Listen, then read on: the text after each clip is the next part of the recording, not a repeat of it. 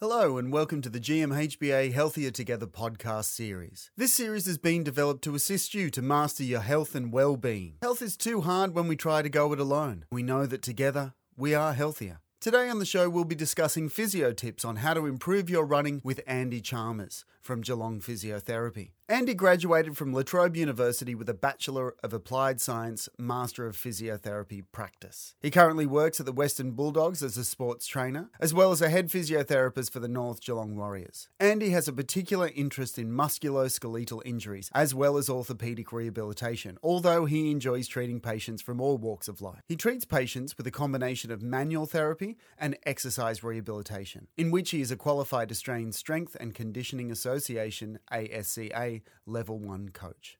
Andy Chalmers, welcome to the GMHBA Healthier Together podcast. Thanks for having me, mate. I often hear people talk about the biomechanics of running. Can you explain what this actually means? So biomechanics is effectively a series of joint movements across, most importantly, the lower limb, but also the upper limb that propel us forward through running. So basically, it can be broken down into two components: the contact phase, where the foot of one leg is in contact with the ground, and flight phase, where the same leg is no longer in contact with the ground. So the particular interest that's stemming from such biomechanics and gaining interest in runners is how we might manipulate our running biomechanics to achieve one or all of injury prevention, injury rehab, and running performance. Some common elements of these biomechanics that are often floated about in running discussion are things like our foot strike pattern, so what part of the foot hits the ground first when it makes contact with the ground, our step rate, so the rate at which we take each step, our stride length, so how long our steps are, hip adduction, so basically how close our knees get to touching during running, rear foot eversion, so a movement of our ankle joint, particularly while it's on the ground. So those are some of the main ones thrown around in research at the moment, but there's obviously others amongst them. And just to provide the listeners a bit of an example of how we might manipulate running biomechanics as a means of injury rehab, we can consider patellofemoral pain, which is pain at the front of the knee where the kneecap and the thigh bone meet.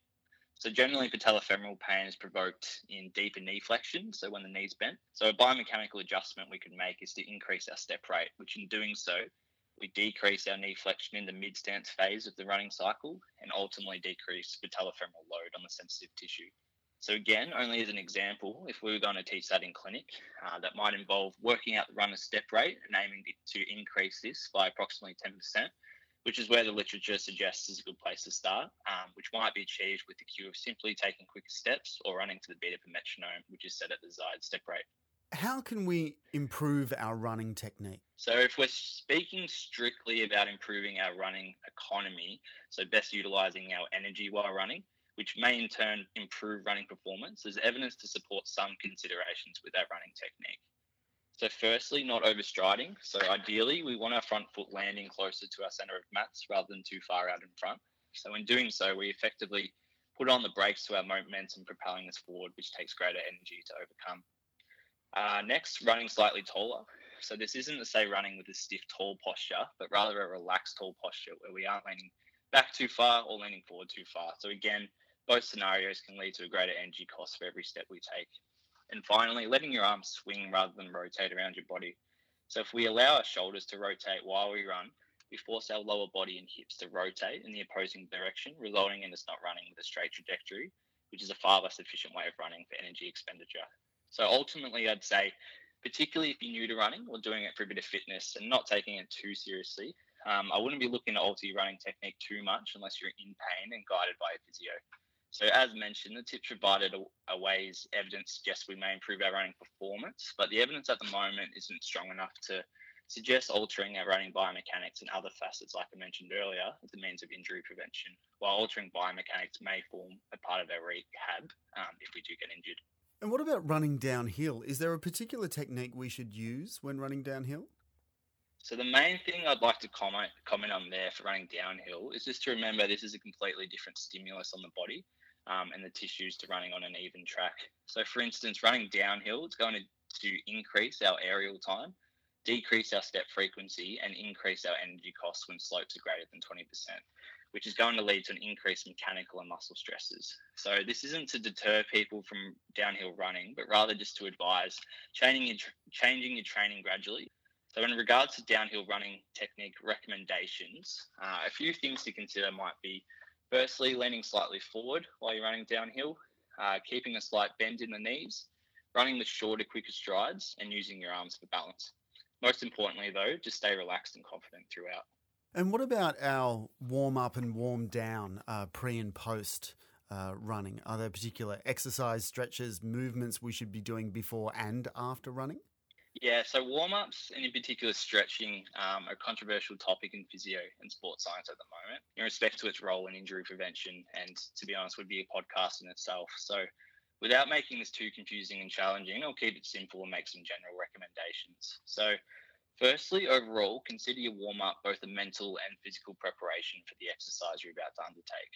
So as such, a warm-up is best served to mentally prepare us for the exercise we're about to do, rather than prevent injury per se.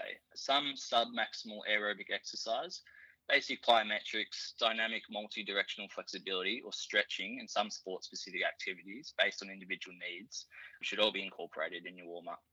So the FIFA 11, which is more specific to sporting warm-ups, in particular soccer, but it's freely available on the internet and gives some examples of some of these more dynamic warm-up movements I'm speaking of.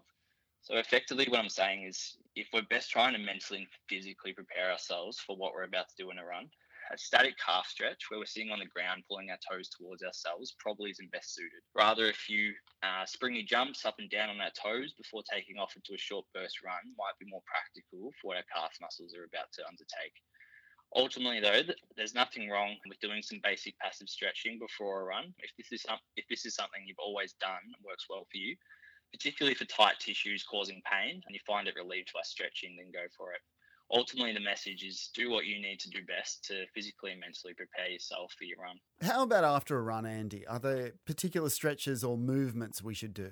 So here in the cool down, I'm more likely to recommend some static stretching. So firstly, though, I'd focus on allowing yourself to let your heart rate gradually settle, which is easily done by a short walk after your run. Then feel free to go into some static stretching. So there isn't any evidence to suggest any particular stretches are best in the cool down as means of recovery or injury prevention. So it's more of whether you notice any particular muscles that are tight and place more of an onus on them. So the most important part of your recovery comes after this, though, where you should complement your recovery with good nutrition, proper hydration, and enough sleep, which elements more strongly researched and suggested as ways to enhance recovery and promote injury prevention going forward. Which, interestingly, even increased stress is researched as a risk factor for injury. So recovery is more than what we just do straight after a run. Now, there's heaps of running apps out there. Is it useful to track your run, and how do you suggest doing this? So this ties into probably my biggest piece of advice for runners, which is to track your training loads. So we know the most common running injuries are overuse injuries, so it's really important we're keeping track of our training loads. So without getting too heavy into the science, we can do this by a simple 10% rule. So basically this means that in any new week, we shouldn't increase our weekly training load by more than 10%. So as a basic example, if across my multiple runs over the last week, I've covered 15 kilometers in total, I wouldn't increase my training the following week by any more than 10% of that, which 10% of 15 kilometers would be 1.5 kilometers. So if we do happen to exceed that 10% rule, the literature will tell us that we're placing ourselves at a greater risk of injury. It's also helpful to have a deload week if we break our training down into 4-week blocks. So again, as a basic example, if week 1, we've covered 15 kilometers, week 2, we've added the maximum 10%, being 1.5 kilometers and covered 16.5 kilometers. And again, in week 3, we've added the maximum 10%, which for 16.5 kilometers would be 1.65 and take us up to 18.15. In the 4th week, we reduce our volume. So again, by no more than 10%, which would take us back to 16.5 kilometers for week 4 before we begin a new monthly training block. So again, that's just a basic example. And if you want more guidance, you should contact your physio or exercise sports scientist. And in means to track our training loads, we don't necessarily need any fancy sports watches or other equipment. Most people have a phone these days, so if you can carry this while you're running, there's plenty of free apps that will use a GPS to tell you how far you've covered. And how many days a week should I be running? So as a general rule, exercise guidelines would suggest running twice a week to maintain your aerobic capacity, or 3 or more times a week to improve your aerobic capacity. So at that point, it's important to consider what your goals are. So are you running for performance because you're training for an event, or are you just running to generally keep fit or socialize? So ultimately, an athlete per se would need to consider how many runs per week would be appropriate on top of the rest of their training schedule and what stage of their chosen sporting or competition season they're in. So whether they're still training for an event, they're tapering before an event, or actually in season or competition. So conversely, someone running for fun or to just keep fit might just be considering how they can most appropriately fit in some running with some other aerobic exercise and strength training to maintain the guidelines for the recommended physical activity per week, which is to accumulate a total of 150 to 300 minutes of moderate intensity physical activity per week. Then I'll just add that if you're new to running or thinking of trying some running, I'd recommend initially at least giving yourself a day off legs between every run, just to let your body adjust to a new training stimulus. If I want to increase my speed and distance, what type of sessions should I be incorporating into my running routine? So definitely embrace some variety in your running if you want to increase your speed and distance. But particularly for new runners, I try and just focus on one goal at a time. So as in focusing on speed in one run and distance in another. Speaking very simply, if you want to increase your speed with your running, you need to practice running fast. And if you want to increase your distance with running, you need to practice running further. So as such, I'd consider mixing up your running with some interval training, some long, slow runs and tempo runs. So interval training is basically running at a faster pace than your normal aerobic pace for a set time, so say 1 minute, and then letting yourself recover at a resting jogging pace for say 2 minutes, and doing this for a desired number of sets and reps. A long, slow run are as they sound, so just aiming to cover a set longer distance at a comfortable slow pace. And tempo runs finally can be a bit trickier. So if we're speaking quite simply, this is finding a pace that's usually about 20 to 30 seconds slower per kilometre of your best 5K run, and keeping this pace for 20 to 30 minutes. So this type of run aims to find a pace around your lactate threshold, which means your body is able to clear the same amount of lactic acid as the body is producing, which is a great way to evoke some physiological adaptations on the body. How can strength training assist in your running? So firstly, strength training is one of the better means of injury prevention, and it's cost effective and easy to incorporate for most individuals. So various literature has shown strength training to be able to improve runners' VO2 max, their lactate threshold, their running economy, and offer injury prevention, and forms an important cog in injury rehab. So some studies have suggested overuse injuries could almost be halved as a result of incorporating strength training. So it does this by basically improving a muscle or tendon's ability to manage load, which I've mentioned numerous times as a big means of injury risk and prevention. So in respect to incorporating strength training into your schedule, again, this is dependent on the goals of the individual, but generally use it as a way to strengthen areas of weakness, which of particular importance to runners includes the calves, the hamstrings, the quads and glutes. But as always, incorporate it gradually and aim for at least twice per week to see best results. In regards to reps and sets there, this again needs to be guided by the individual deficits and goals. So are you trying to improve your strength, your power, your hypertrophy or endurance? So ultimately a variety of all is good, but I recommend seeing a physio or other exercise or sports science professional for more guidance and a more tailored program. What are the most common running injuries and the causes of them? So some of the more common running injuries that would present in clinic are the likes of your tendinopathies, so of the Achilles, gluteal and hamstring, medial tibial stress syndrome or shin splints, patellofemoral pain, ITB pain in the lateral hip or knee. We know about 37 to 56% of running injuries are overuse injury. This is the injured tissues have become sensitive due to the loading demands being placed on them.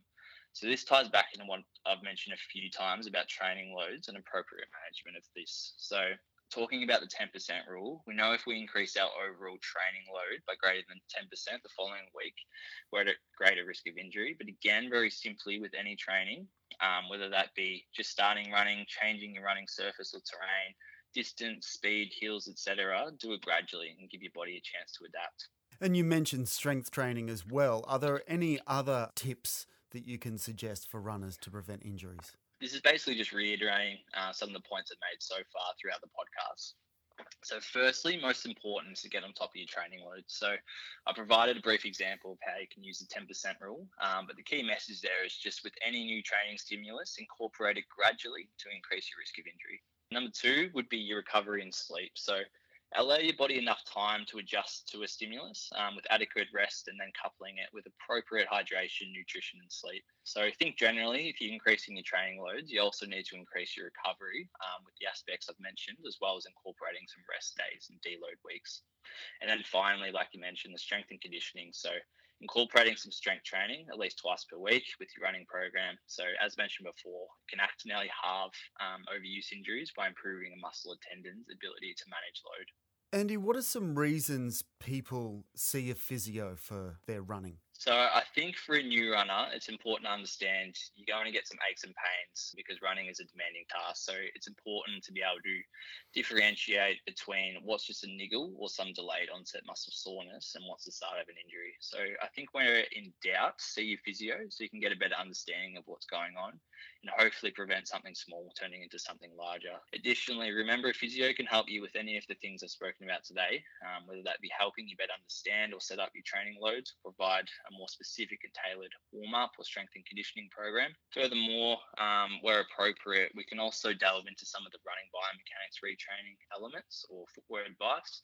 Ultimately, early intervention is always going to lead to less time injured and away from running. Now, you mentioned footwear. If I'm going shopping for a new pair of runners, what are the types of things I should be considering? And, for example, how often do I change my runners if I'm a regular runner? Yeah, so footwear is another hotly debated topic in running, and something, again, I'd encourage new runners not to get too caught up in. So basically, in respect to injury prevention, there isn't strong enough evidence to recommend buying one shoe or another for an individual before pain is present. So there is a role for footwear advice in injury rehabilitation from a physio perspective, but if we're being most cost effective and looking at the evidence, it should only come after we've looked at, number one, training loads, 2, recovery, 3, strength and conditioning, and 4, gait re-education. So that's not to say what shoe you run in isn't important though, or that you shouldn't give it any thought if you're buying a new pair. But I just wouldn't get too caught up in that at the front of your mind, particularly as a means of injury prevention, apart from replacing your running shoes approximately every 600 kilometers or every 6 to 12 months.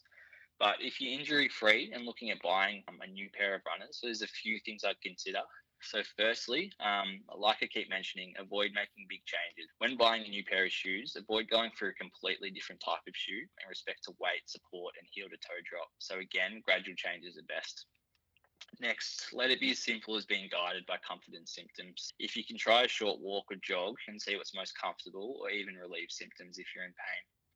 And lastly, if possible, but again, make it gradual, move towards a lighter shoe because there is some evidence to suggest that a lighter running shoe is associated with better running economy and performance. So just to provide an example for the listeners of where running shoe recommendations may come into practice for an injured individual, where load management, recovery, strength and conditioning and biomechanic retraining have already been explored, we could look at an example of an insertional Achilles tendinopathy.